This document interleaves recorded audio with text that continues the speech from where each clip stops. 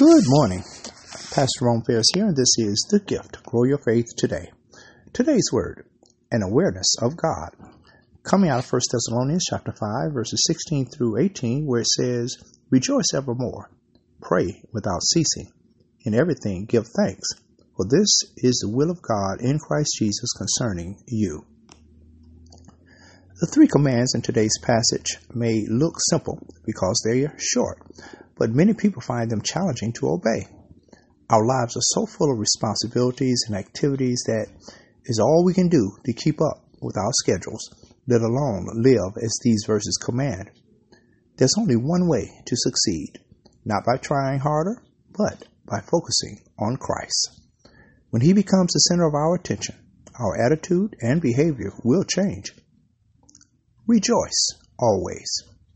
The realization that our omnipotent God is constantly with us puts troubling circumstances in their proper place under His authority. It also helps us sense the incomparable joy of His companionship, even in difficulties and suffering. Pray without ceasing. It's important to set aside each day time to come before the Lord with our problems and requests.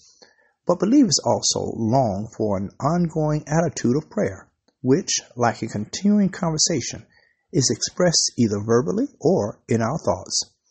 If a decision is required or trouble comes, our first thought is to turn to God for help. Give thanks in everything. If our minds are set on the Lord each day, we'll be able to thank Him regardless of the situation. That's because we know He is with us and will work everything out for our good, if not here, then in heaven.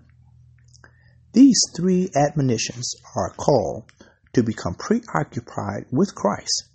If we are consumed with other thoughts, it's easy to feel irritated, worry unceasingly, and complain about everything. But when we begin each day in God's Word, we are reminded of His instructions and of His care. Our prayer. Eternal God, our Heavenly Father, Lord, we thank You for Your word today. And Lord, we pray, oh God, that we might be focused on You. In that, we are able to rejoice. We know, oh God, that no matter what happens, Lord, everything is under Your authority. And Lord, we can pray. We pray without ceasing. And Lord, having that open communication with You always, Lord, just helps us know that, Lord, no matter what happens, You are there for us. And then, Lord, we can give thanks in everything. Lord, regardless of the situation, Lord, we know, Lord God, that You're going to work it out for our good. Lord, we thank You today for Your word. Bless us now, we pray.